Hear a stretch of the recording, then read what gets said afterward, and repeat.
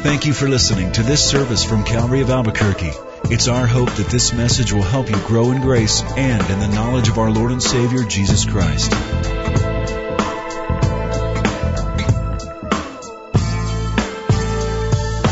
Heavenly Father, we thank you.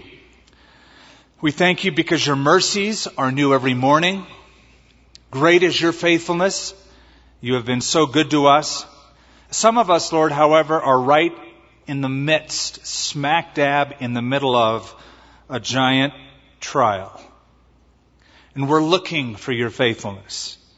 We're looking for what it is you're saying. We're trying to hear what it is you're talking to us about, or how you're going to resolve this, or what we're going to learn through it. I pray a special prayer for those who have gathered under difficult circumstances. And pray, Lord, that they would find unexpected blessing in the midst of it as you give them answers and as you work behind the scenes, because you're behind all of the scenes we're involved in, working powerfully. We pray that we would see your hand. We pray that you'd give us ears to hear and a heart to receive what we're going to learn about tonight. In Jesus' name, amen. Many years ago, many years ago, when I first came to know the Lord, right afterwards, I had a real desire for fellowship. I was living in the Bay Area of Northern California. All I had was a motorcycle and a backpack. It's all that I owned. But I wanted to go back home, see my family, see my friends, get involved in growing in the Lord. So I took a long motorcycle trip from the Bay Area back down to Southern California. I especially couldn't wait to see my brother.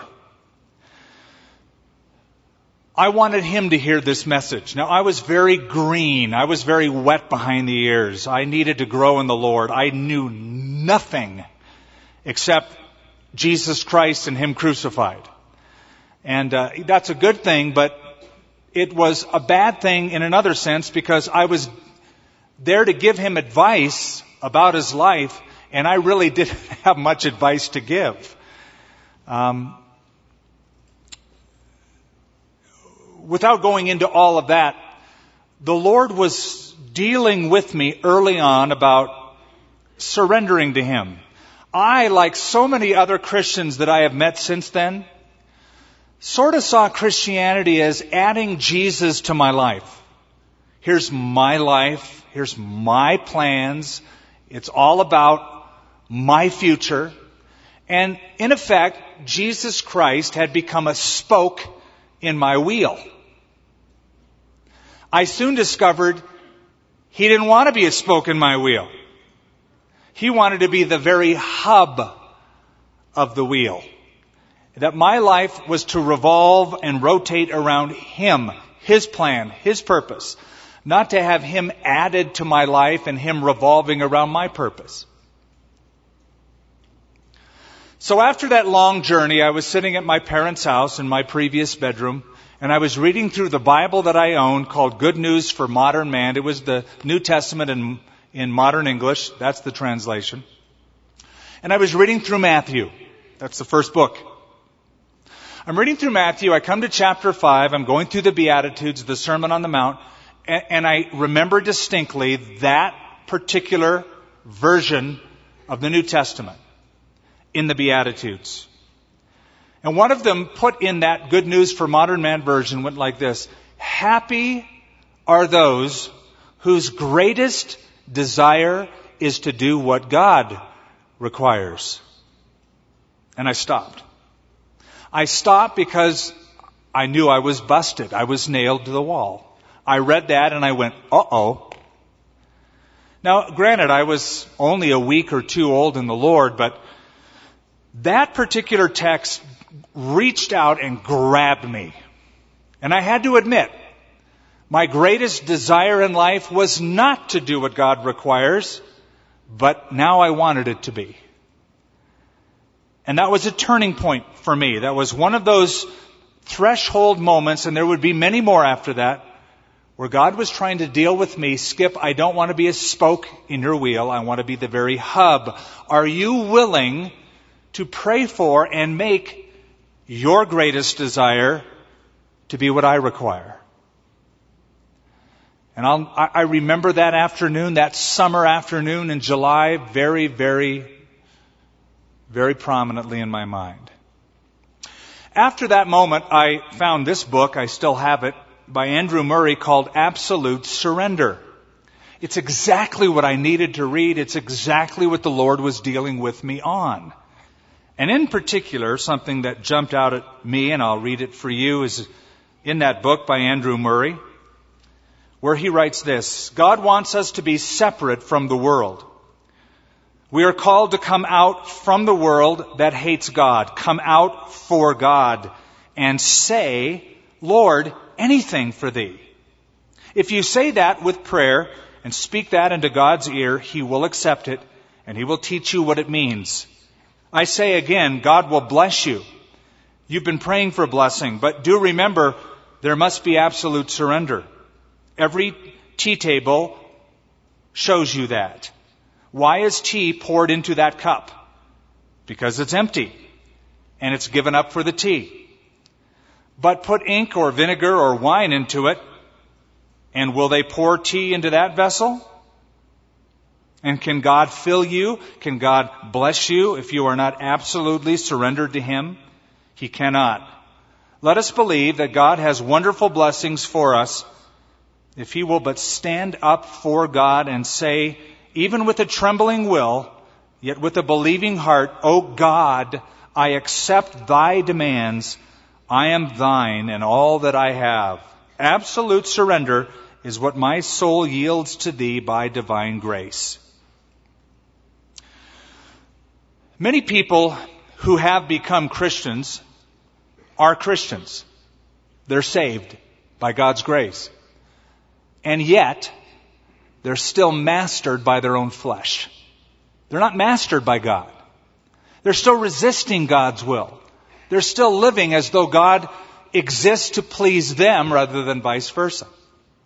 I share all of that as an introduction to chapter 32 because we find that God has been, and will be dealing with Jacob on this very issue. Chapter 32 is a turning point for a con man named Jacob. There's already been one turning point, and that was at Bethel. Remember Bethel, where he had that dream of God some 20 years earlier of the angels of God ascending and descending upon that ladder, and he woke up the next day and said, God's here. I didn't even know it. Well, now he's coming back, and the second turning point isn't Bethel, but Peniel. Peniel, which means the face of God, because of an incident that we're going to read in chapter 32, where God gets a hold of Jacob. In fact, wrestles him. In fact, cripples him. So that after that incident, he walks with a limp. And we'll see why. It's one of the best things that ever happened to Jacob. Do you know that the Bible says, whom the Lord loves, He chastens? He scourges or spanks every son, every child that comes to Him. And you know what? I've learned to thank God for all of the spankings that my gracious, wonderful, loving Heavenly Dad dishes out. I've needed every one of them.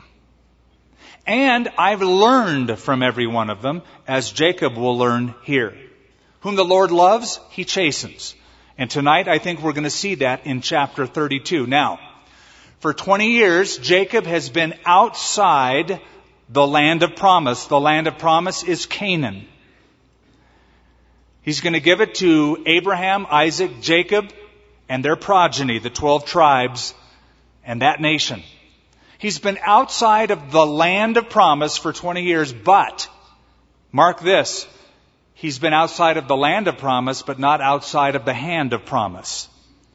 God has been with him, as He said when he was leaving at Bethel. And now he is coming back into the land. Let me just remind you where he's at. He's up in a place called Gilead, and he's going to come down and cross over the Jabbok River, a tributary of the Jordan, and come back into the land that he left. He is between Laban, his uncle, and Esau, his brother, none of which he has a good relationship with. He's between Padan Aram, or what is ancient Iraq, that would be called Iraq in modern terms, Padan Aram in ancient terms.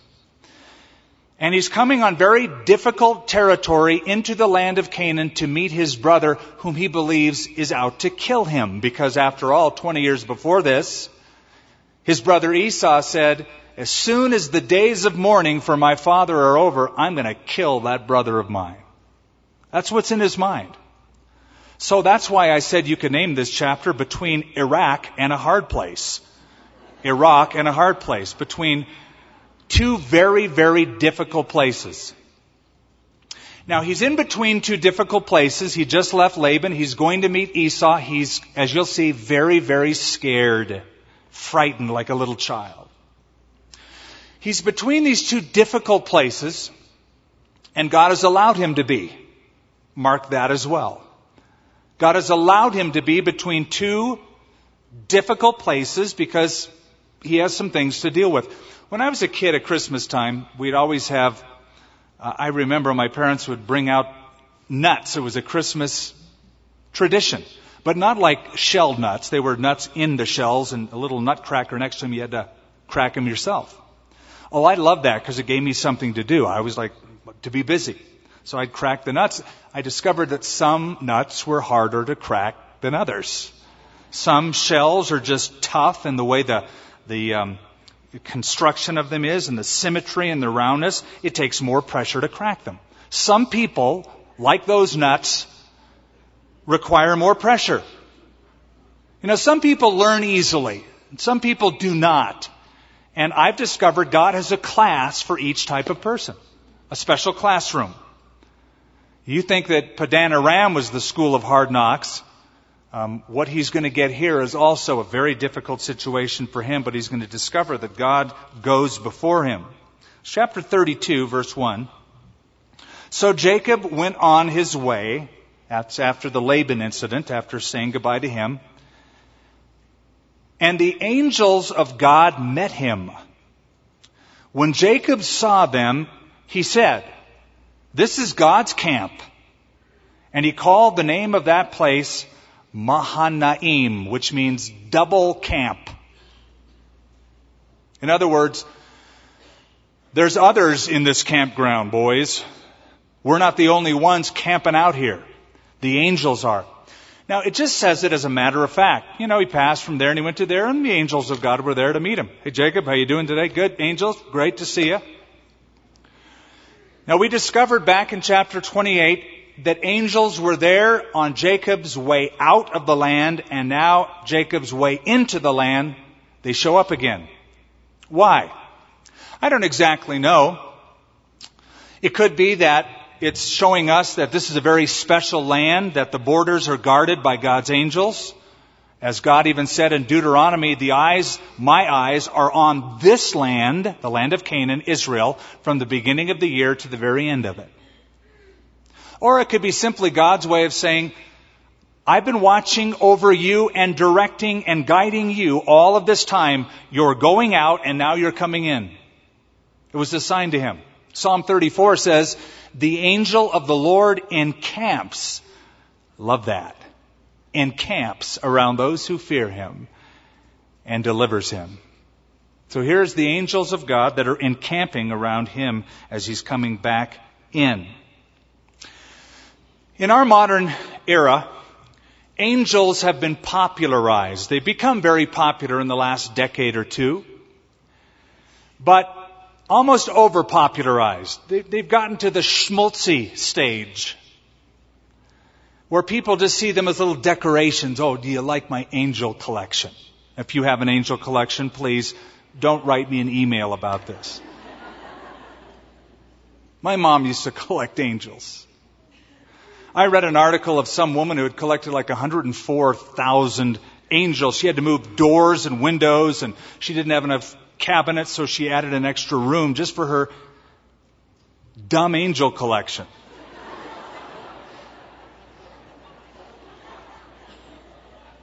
whatever you're into. And there's angel sightings. I've heard people say, yeah, the so-and-so was out on the freeway the other day, and they tell you this fanciful story. And angel sightings have got about as popular nowadays as Elvis sightings. I don't know if there's like an Elvis angel out there to combine the two. I don't know about that, but one woman who claims to be an angelologist said her guardian angel, I read this in an article, helped her to lose 150 pounds. So, new diet plan. The angel plan. I guess you eat angel food cake no, you couldn't do that. Now, I want you to think about something. It says angels met him. Do you know that perhaps you've met an angel before? Now, I know what you're thinking. You're thinking, oh, no. If I had met an angel, I would definitely have realized it. You know, the wings and the white robe, the halo would have given it away. It says in the book of Hebrews, be careful how you entertain strangers or how you show hospitality to strangers, and that you should do that because in so doing, the writer of Hebrews says, some have entertained angels unaware or without knowing, without realizing it. The person that you met, that one that you thought was a person, could have perhaps been an angel? Could it be? It says, be careful to show hospitality. Some have entertained angels unaware. Now here it plainly says that the angels met him. And so he called the name double camp, Mahanaim. Billy Graham calls them secret agents. The angels are God's secret agents. They do a few things, and I'll just sum it up for you. By the way, they're mentioned in 34 books of the Bible, 17 in the Old, 17 in the New. If you look up the word angel, in the Old Testament, I believe it's found 103 times. In the New Testament, I believe it's 165 times. 34 books of the Bible altogether talk about angels. So they're very real. They are, if I were to give you a definition, non-corporeal, that is, non-physical, spiritual beings. They're spiritual beings without physical form. However, it would seem that from time to time, God clothes them with some ability to share human form so as to interact with humans. Now, whenever they have a physical form and a human can see them, they're still magnificent because typically the first thing an angel says when they meet a human is, don't be afraid, fear not. Because I'm sure a person goes, even at the amazing, dazzling appearance so oftentimes of these beings. They're God's secret agents. What do? Well, number one, they stand in His presence. They stand in His presence. Just like kings, queens, presidents have their own troops and entourage around them. There are angels like in Isaiah 6 or in Revelation 4 and 5 that are angels of God's presence that render worship, praise to God incessantly. So they stand in His presence. Second, they serve God's people. Hebrews 1 says they are ministering spirits sent by God to minister to those of us who inherit salvation. Angels play an active role in your life. I believe you have guardian angels. They minister, the Bible says, to those who inherit salvation. Now, some of us, by some of the things we do, the activities we do, be it skateboarding or maybe you do some radical skiing or snowboarding or mountain bike jumping, maybe you have like doubled up angels on you or some kind of massively strong, very attentive angels. But the truth is, all of us have interacted with them. We aren't aware of it, but God has dispatched them to minister to us who are heirs of salvation. Okay, so they met him. He called that name Mahanaim, double camp. Then Jacob sent messengers before him to Esau, his brother, in the land of Seir. Now, Seir is down. If you go east of the Jordan River and you go down in the deserts of Jordan, south of what is ancient Edom, towards Saudi Arabia, you're going to discover Seir. Mount Seir is where Esau went. And he evidently had conquered the inhabitants of that land called the Horites and another group called the Hurrians. And he had become very successful. God had blessed him, and he has, notice the entourage he has coming. Jacob sent messengers before him to Esau, his brother, in the land of Seir, the country of Edom. And he commanded them, saying, "Speak thus to my lord," interesting choice of words, "my lord Esau, thus your servant," again, interesting choice of words, "your servant Jacob says, I have dwelt with Laban and stayed there until now. I have oxen, donkeys, flocks, male and female servants." Hint, hint, hint. "And I have sent to tell my Lord that I might find favor in your sight." Now, Jacob is the one who initiates contact with his brother. Why? Well, remember how they had that falling out when Jacob stole his brother's blessing. Jacob knows there's going to be no peace between he and his brother unless he resolves the issue that he has left unresolved 20 years before, when he had to flee because he stole his brother's blessing. Now, I do find it interesting that he calls his brother my Lord Esau, because that's not how he thought about him 20 years before this. Where did he learn this buttering up approach? Where did he learn this kind of flattery? From Uncle Laban. 20 years of being with Laban. Laban knew how to pour it on. The first time he saw Jacob, he goes, "Oh my, you're my own flesh and blood, sent to me by God." And all the time he's figuring out a way to connive and get him to work for him. And he does successfully. And then when he's about to leave, he says, "Oh, you can't leave. Don't you know God, your God, our God, has blessed me because of you. I'll give you anything you want." He just knew how to butter up Jacob. Jacob learned quite well, was watching this quite attentively. And I think he's employing the same kind of characteristics to flatter his brother because he doesn't want his brother to kill him. Then, verse 6, the messengers returned to Jacob, saying, "We came to your brother Esau, and he is also coming to meet you, and 400 men are with him." That's not what Jacob wanted to hear. He's thinking, "Oh man, am I toast. It's curtains for me." So Jacob was greatly afraid and distressed, and he divided the people that were with him, and the flocks and the herds and the camels into two companies. And he said, "If Esau comes to the one company and attacks it, then the other company which is left will escape." Now watch how Jacob operates. He's going to divide his people into two camps and then more camps, 4 camps later on. And he's anticipating that his brother's going to attack and kill the first camp. Guess which camp he's going to be in, personally? Think he'll be in the first one? Oh no, he's going to be way in the back, using his children and wives as buffers for him. The little wuss. That's his approach. He's figuring it all out. He's anticipating it all in his mind. Verse 9, watch this. Then Jacob said, now he's going to pray. This is the first recorded or written. This is the first time we get to hear Jacob pray. I'm not saying it's the first time he prayed. He did pray before. But now it's recorded for us. So let's read through it and then we'll make comment on it. Jacob said, "O God of my father Abraham and God of my father Isaac, the Lord who said to me, 'Return to your country and to your family, and I will deal well with you,' I am not worthy of the least of all the mercies and of all the truth which you have shown your servant, for I have crossed over this Jordan with my staff, and now I have become 2 companies.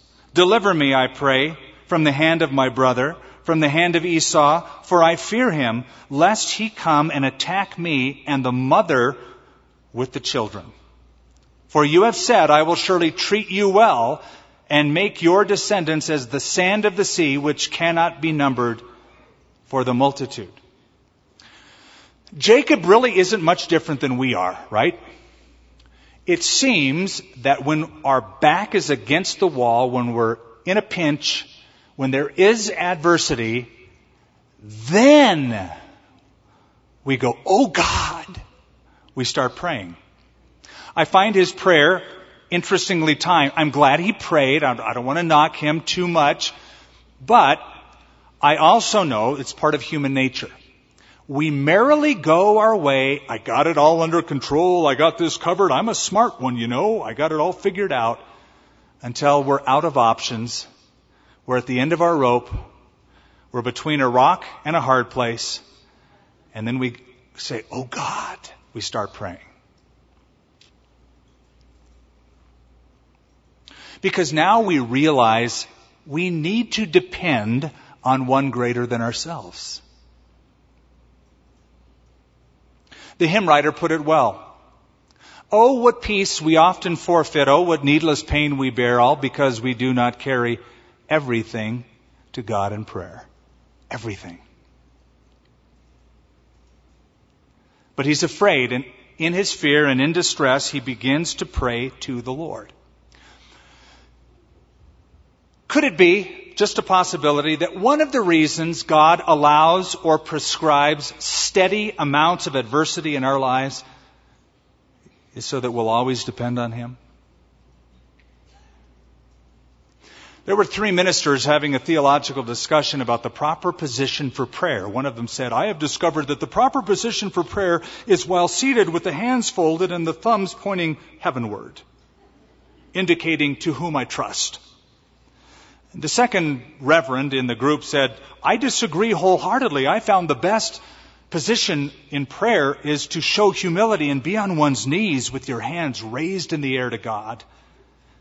The third reverend said, I have to disagree with both of you chaps. I think if you really want to show humility, you have to get prostrate on the ground all the way down before God. Now, in the background, a telephone repairman was listening to these 3 theologians talk, and he finally interrupted and said, you know what I've discovered, fellas? The best position for prayer that I've ever been in is when I was dangling 40 feet above the ground on a telephone pole by my heels. That was the most effective prayer I ever prayed. In other words, while in extremis, at the end of my rope, or at the end of my pole in his situation. They are very effective. This was a very effective prayer. Now notice something about it. I'm glad it's given to us. In verse 9, he recounts the past. I'm giving you a few of the elements of his prayer. He recounts the past. Notice he calls God by his covenant name, God of my father Abraham and God of my father Isaac. He's putting God in the context of who he has been historically. I think that's healthy. When you pray, recognize to whom you're praying. Remember in Acts chapter 4, when the disciples were threatened by the leadership in Jerusalem? The church got together and the prayer went something like this. O God, or Lord God, you made the heavens and the earth and everything that is in them. Who by the mouth of your servant David, and he quotes Psalm 2, he put it into the context. I realize the one I'm talking to is the one who made everything. I realize the one I'm talking to is the same one who has fulfilled all of the promises to Abraham, all of the promises to my father Jacob. So he recounts the past. Number 2, he recalls the promise. As if he's saying, look, Lord, the reason I'm here in this land, this new land, the reason I left Padanaram is because you told me I should come and you blessed me for it.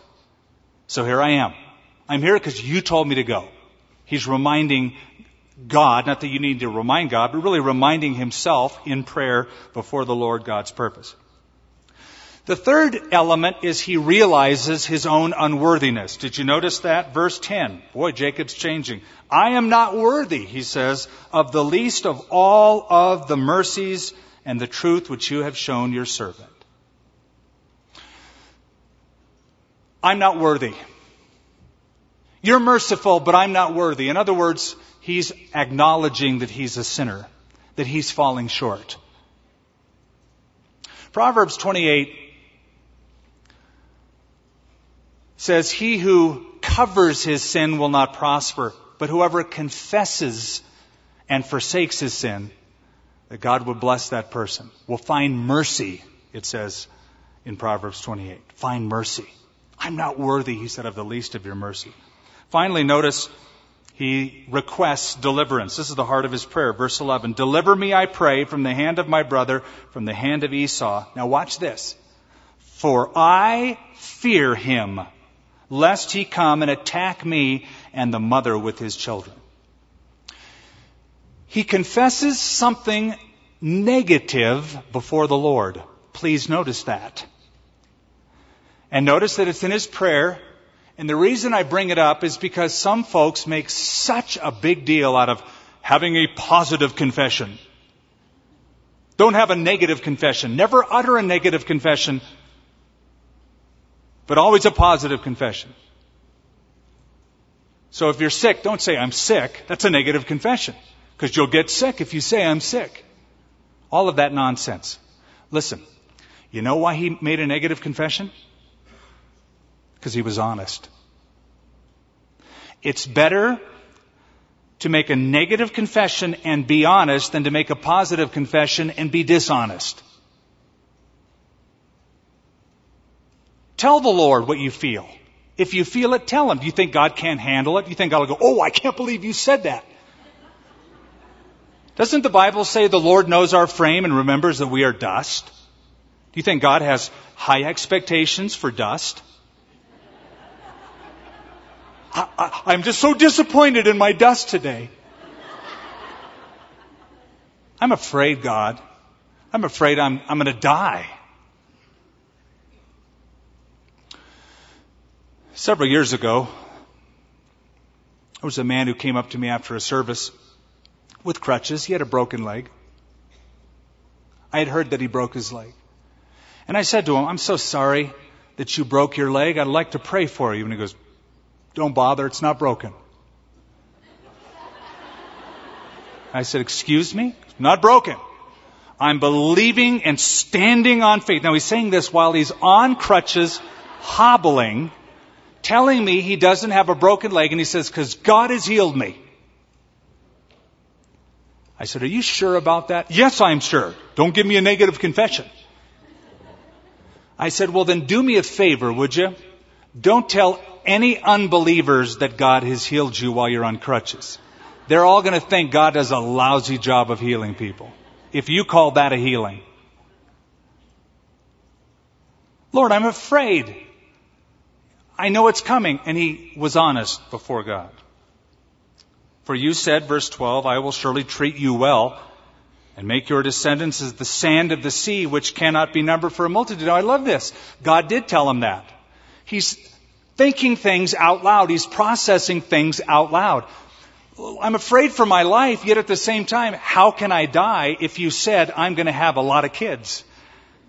And how can these children die if you made these promises? We have to live for this thing to be fulfilled. And so he lodged there that same night and took what came to his hand as a present for Esau, his brother. Now watch this present. 200 female goats, 20 male goats, 200 ewes, 20 rams, 30 milk camels with their colts, 40 cows, 10 bulls, 20 female donkeys, 10 foals. Then he delivered them to the hand of a servant, every drove by itself, and said to his servants, pass over before me and put some distance between successive droves. And he commanded the first one, saying, when Esau, my brother, meets you and asks you, saying, to whom do you belong? And where are you going? Whose are these in front of you? Then you shall say, they are your servant Jacob's. It is a present sent to my lord Esau. Behold, he is behind us. Behind us. They're the human shields. So he commanded the second, the third, and all who followed the drove, saying, in this manner you shall speak to Esau when you find him. And also say, behold, your servant Jacob is behind us. For he said, I will appease him with the present that goes before me, and afterward I will see his face. Perhaps he will accept me.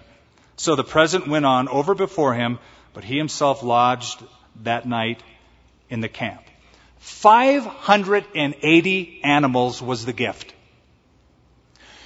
It proves that Jacob had gotten very wealthy while he was in Padan Aram. God had been very good to him, because this is a sizable gift. This is a huge flock in and of itself that he's giving. So what is he doing?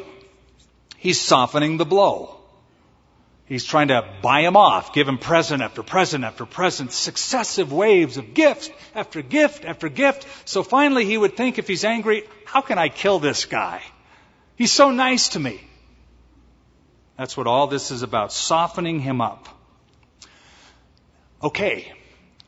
Go back to his prayer. You don't have to go back to it.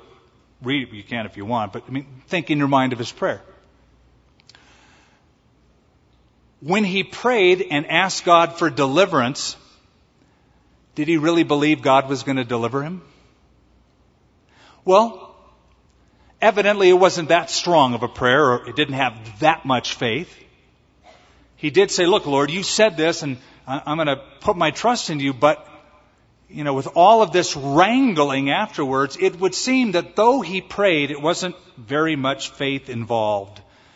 And can I just say, I relate to that. I relate to that. You remember the man who came to Jesus, and Jesus said, do you believe? Anything's possible to those who believe.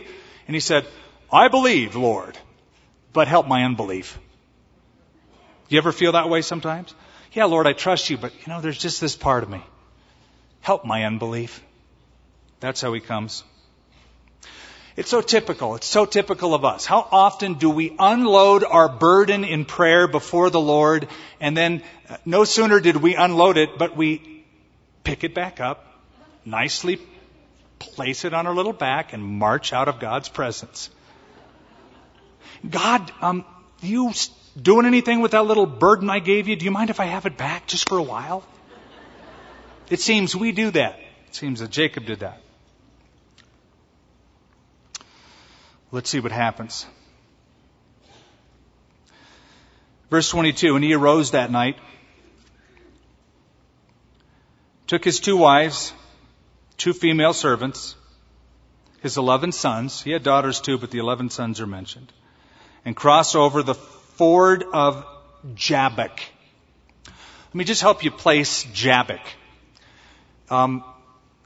In between the Sea of Galilee up north and the Dead Sea down south, the Jordan River connects both of those bodies of water. Right in between, about midway, is the Jabbok River, about 22 miles. It flows from the east, northeast, and joins and flows into the Jordan River. Very, very steep and precipitous. That's why the Jabbok was the ancient boundary between North Gilead and South Gilead, or Og and Bashan before that. It was a natural barrier, natural border. He crossed that night, the Jabbok River. He took them, verse 23, sent them over the brook, sent over what he had, and then Jacob was left alone. So often God wants to get us alone. Quiet. No one around. And then he'll speak to us. Now, he's going to speak very dramatically. Jacob was left alone, and a man, notice that, and notice that if your Bible is my version, it's capitalized, is it not? Okay. Then Jacob was left alone, and a man wrestled with him until the breaking of day. Now when he saw that he did not prevail against him, he touched the socket of his hip, and the socket of Jacob's hip was out of joint as he wrestled with him. This is the first wrestling match in history.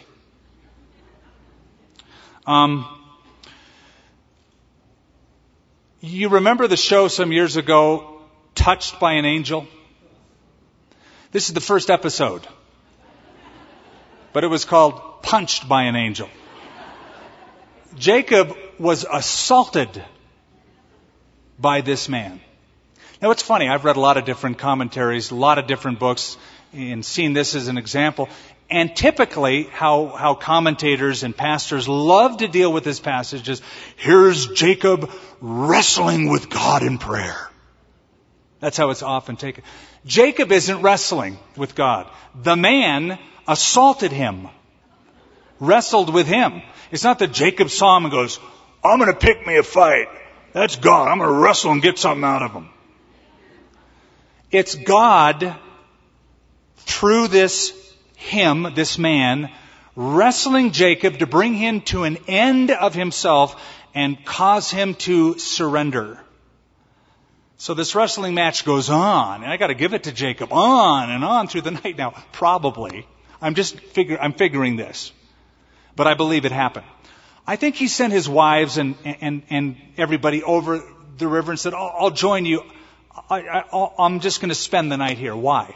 I'm thinking he's thinking, I just need one night's good sleep.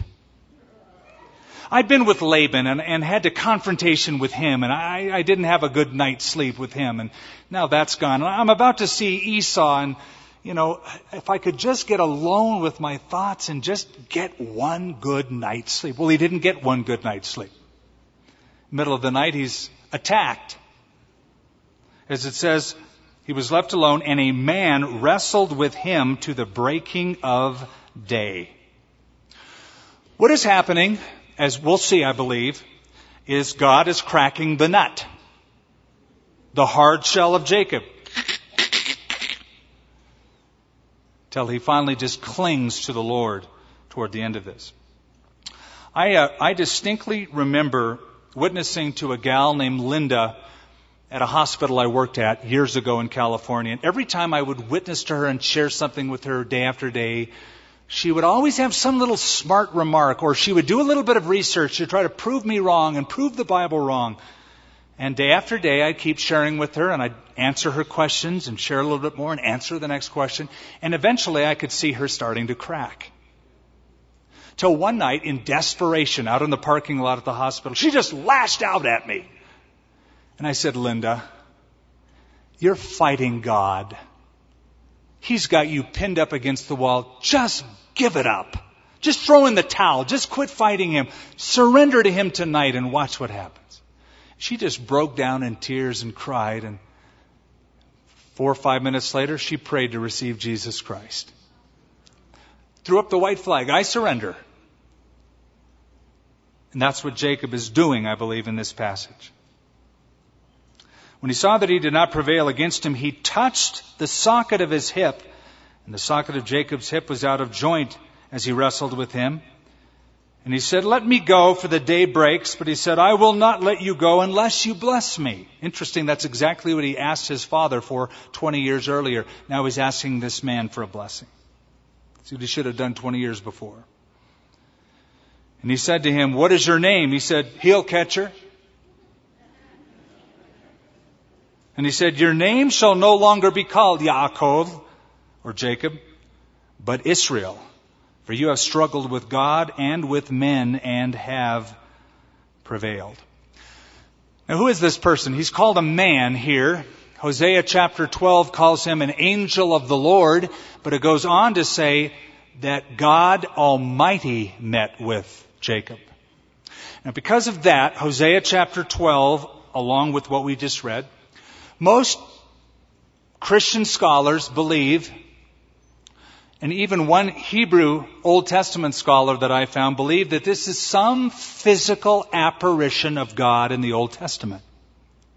And most scholars believe it's called a Christophany, or if you will, a theophany, the appearance of Christ in a pre-incarnate form in the Old Testament. Or, if you prefer, the angel of the Lord, much like Genesis chapter 18, when the Lord appeared to Abraham with 2 other angels. Those 2 angels went on to Sodom and Gomorrah, and Abraham stood before the Lord, he is called. The appearance of a man on a mission, thus the term messenger or angel, same thing. But some believe it is the Lord himself that he was fighting with. Now, it's really not a wrestling match. I don't want you to get this idea that, who's going to win this? There's Jacob fighting this man. Ooh, Jacob got a really good grip on him. What's going to happen? It wasn't that at all. As soon as this man wanted to end it, he just touched, didn't even hit, just touched Jacob's hip and bam, he's incapacitated. Question, why did he touch his hip? So he couldn't run. That's what he was used to doing his whole life, running. When he stole the blessing 20 years before from his brother, what did he do? He ran away. When he was with Laban and he wanted to leave, how did he do it? He ran away. And he's probably thinking, I can just run away. Touched his hip. Incapacitated. He can't run. Now he's clinging to the Lord at this point. He's saying, verse 26, let me go for the day breaks. But he said, I will not let you go unless you bless me. He's asking this man, the Lord, to bless him. Clinging to him. God's turning him from a conniver to a clinger. From a wrestler to a rester. As Corrie ten Boom used to say, stop wrestling and start nestling. He's just abiding in the Lord. In verse 28, I'm not going to call you Jacob anymore. Your name will no longer be called Jacob, but Israel. For you have struggled with God and with men and have prevailed. Jacob asked, saying, tell me your name, I pray. And he said, why is it that you ask about my name? And he blessed him there. So Jacob called the name of that place Peniel. And this is why. For I have seen God face to face, and my life is preserved. Just as he crossed over Penuel, the sun rose on him, and he limped on his hip. Therefore, to this day, the children of Israel do not eat the muscle that shrank, which is on the hip socket, because he touched the socket of Jacob's hip in the muscle that shrank. What does the word Israel mean? Some scholars translate it, God strives, or God fights, or God rules.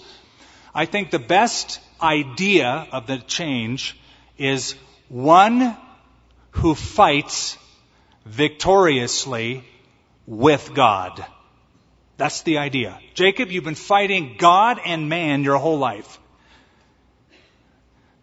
I'm changing your name because I'm changing you into somebody who fights victoriously with God. No longer against God, no longer even for God, but with God. Israel. One who fights victoriously with God. Verse 32 gives us a little footnote. Therefore, to this day, the children of Israel do not eat the muscle that shrank, which is on the hip socket, because he touched the socket of Jacob's hip in the muscle that shrank. According to scribal law called the halakha, it is the kosher thing to pull out the tendon and the sciatic nerve of this area and throw it away and discard it and not eat it because of this. Jacob, because of this, comes to an end of himself. And the real secret of your strength, if you want to know what is the secret of Christian strength, you want to know what it is? The real secret? Admitting your weakness.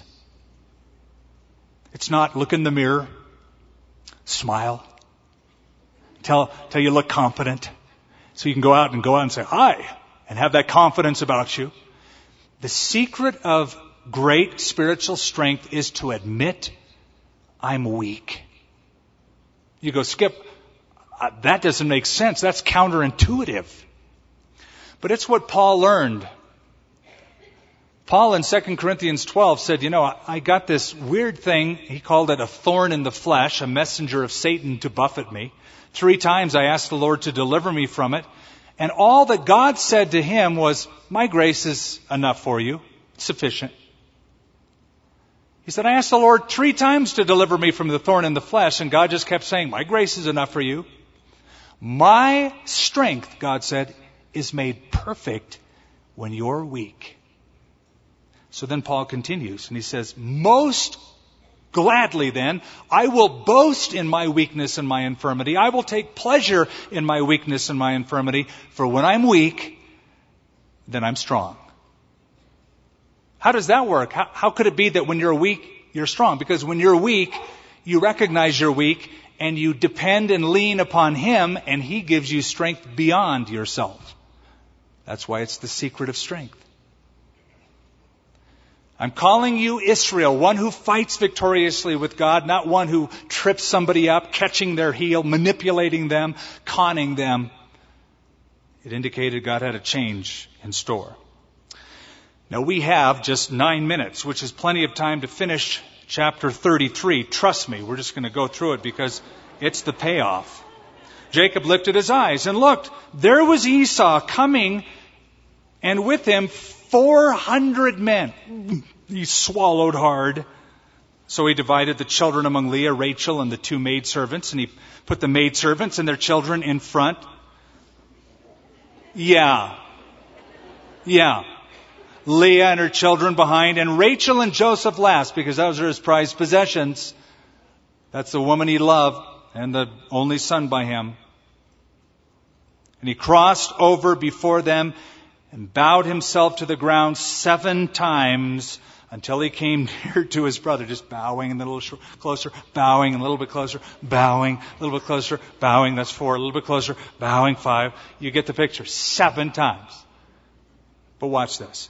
But Esau ran to meet him and embraced him and fell on his neck and kissed him. And they wept. You know what this tells me? It wasn't Jacob's plan that worked. It was Jacob's prayer that worked. He prayed, oh God, I'm going to die. Would you please help me? Okay. Now, let me figure this out here. I got to plan this. 4 companies, maybe 5 companies, animals, presents, yeah. God had already gotten it all handled, changed Esau's heart. Let me tell you a quick little story. It comes to us by Flavius Josephus, the historian. You've heard of Alexander the Great. Alexander the Great conquered the world so quickly that he even surprised himself. He made it all the way to the Indus River, and there he wept like a baby because there were no more worlds for him to conquer. He was such a swift, apt warrior.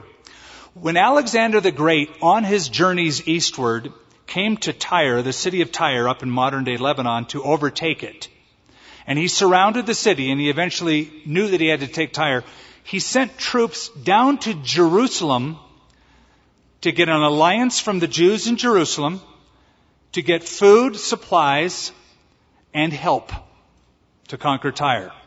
He was met by a guy named Jaddua, the high priest, who said, I'm sorry we can't help you because we have signed an agreement with your archenemy Darius, the Persian.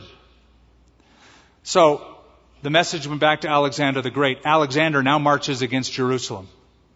And everybody thinks the Jews are dead. Jerusalem's toast is going to be destroyed. When he comes outside of Jerusalem, Jaddua the high priest marches out to meet Alexander the Great. This is 332 BC, according to Josephus. Opens the scrolls of the Old Testament and shows Alexander the Great where he is predicted by the prophet Daniel to conquer the Medo-Persian Empire and the world swiftly. He shows him the prophecy about himself in the scripture. And they have a meeting, the high priest and Alexander the Great. Alexander the Great dismounts from off his horse and bows down to the ground in front of the high priest, the Jewish high priest. Alexander's second in command is like baffled, thinking, why aren't you going to kill these people? And he says, because before I even made my journey to the east, while I was still in Macedonia, I had a dream at night that I would meet a man dressed in the garb of a high priest who would predict to me that I would rule the world. And so he comes there and he meets a man of God who shows him the scripture, and he sees this as the fulfillment of a already given dream, and he spares the city. In other words, God had it all in control before Alexander the Great came to Jerusalem. In a very similar manner, God had it all handled. God handled Esau way before Jacob saw him. So Jacob's going, oh no, oh no, oh no. And Esau just weeps and embraces him. and loves on him. It's amazing. And they wept. He lifted up his eyes, saw the women, the children, and said, "Who are these with you?" So he said, "The children whom God has graciously given your servant." Then the maidservants came near, and their children bowed, and Leah also came near with her children and bowed down. Afterward, Joseph, Rachel came near, and they bowed down. And Esau said, "What do you mean by all of this company which I met?" And he said, "These are to find favor in the sight of my Lord." But Esau said, "I have enough, my brother. Keep what you have for yourself." Now, do you notice the language between these two? Jacob is calling him my Lord, and I'm your servant. And here's Esau. There's nothing between them. He just called, "Hey, look, you're my brother, man. We're brothers. Enough of this stuff." And Jacob said, "No, please, if I have now found favor in your sight, then receive my present from my hand, inasmuch as I have seen your face, as though I have seen the face of God. Oh, please.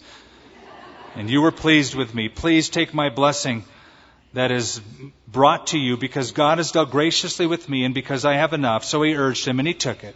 And Esau said, "Let us take our journey. Let us go. I will go before you." But Jacob said, "My Lord knows that the children are weak, and the flocks and the herds are nursing with me. And if the men should drive them hard one day, all the flocks will die. Please let my Lord go on ahead before his servant. I will lead on slowly, but at a pace which the livestock that go before me and the children are able to endure, until I come to my Lord in Seir." Now, a footnote. There's never a record that Jacob went to meet Esau in Seir. Now, he may have, but there's no record that he did. It would seem like he says, "No, go on, and I'll go and I'll visit you. You know, don't call me, I'll call you. We'll get together, we'll do lunch." Never saw him after that. So Esau returned that day on his way to Seir. Jacob journeyed to Sukkot and made himself a house and made booths. That's what Sukkot means, by the way. There's a feast called that. We'll get to it later. And made booths for his livestock. Therefore, the name of the place was called Sukkot. Jacob came safely to the city of Shechem, which is in the land of Canaan, and he came from Padan Aram, and he pitched his tent before that city, and he bought the parcel of land which he pitched his tent from the children of Hamor, Shechem's father, for 100 pieces of money. Notice he bought a house. Up to this point, he was living in a tent. He was a Bedouin, moving around from place to place. The fact that he's buying land and making a permanent shelter shows that he's settling down finally. I remember a conversation my mom had with me. I was taking a 3-month vacation around the United States, driving in my truck years ago. I remember the last words my mom said to me. She goes, "I just hope you find a place and settle down." Finally, Jacob is settling down in the land that he's going back to. Now notice it's called Shechem. Fast forward to John chapter 4, the woman at the well of Samaria. This is the place. And remember what Jesus said to her? "If you knew the gift of God and who it is who says to you, 'Give me a drink,' you would have asked him and he would give you living water." And she looks at him and says, "What, are you greater than our father Jacob, who gave us this well and drank from it himself?" This is that place that she will be living at in the area of Samaria later on. Verse 20 ends it just on time. "And he erected an altar, and he called it El Elohe Israel, the God of Israel." Leighton Ford, who worked with Dr. Billy Graham, used to say, "God loves you just the way you are, but he loves you too much to leave you that way." God loved Jacob way too much to leave him Jacob. He wanted to change him. And to change him, he had to sort of chase him and get him in between these two rocky, tough places and add pressure to his life. Maybe you are discovering that. Maybe tonight you're saying, "Boy, I'm feeling really beat up and I'm afflicted." Okay, then look at it as, "God, you have my attention." Because David wrote, Before I was afflicted, I went astray, but now I keep your word. Psalm 119. Could it be that you're resisting something that God is trying to do in your life? Don't know, but just ask Him. Like the book, Absolute Surrender. Ask Him sincerely. Lord, I sincerely surrender all to you tonight. I don't want to resist. I want to cooperate with you. I want to fight with you. I want to go where you're going. Instead of saying, Lord, here's my plans. Bless me and bless my plans. Why not say, Lord, what are your plans? What are you doing? How can I be on board and be a part of that? That is the most exciting way to live. Let's pray. Heavenly Father, we take this moment, we sit before you, arms outstretched, a heart open to you, and we ask, Lord, with every bit that is in us, would you take us? Would you take all of us? We surrender tonight to you, Lord, absolutely, totally. We want to be empty vessels like an empty teacup that you can fill with your Spirit, and we can know your purpose. And we can represent you in this city, in our neighborhoods, in this world. So, Lord, would you take us these weak, very similar to Jacob vessels? Would you work on us? And then would you use us? Thank you, Lord, for your grace, your mercy, and the angels of God that encamp around us. Thank you for your favor. Thank you for your promises. And thank you for this story. As Paul said, it was written for our admonition. In Jesus' name, amen. Thank you for listening to this service from Calvary of Albuquerque. If you would like more information about what you've heard in this message or about Calvary of Albuquerque, please visit our website at www.calvaryabq.org. If you have made a decision to follow Christ or would like someone to pray for you, please leave a message with our Prayer Watch line at 505-344-3658. Thank you, and God bless.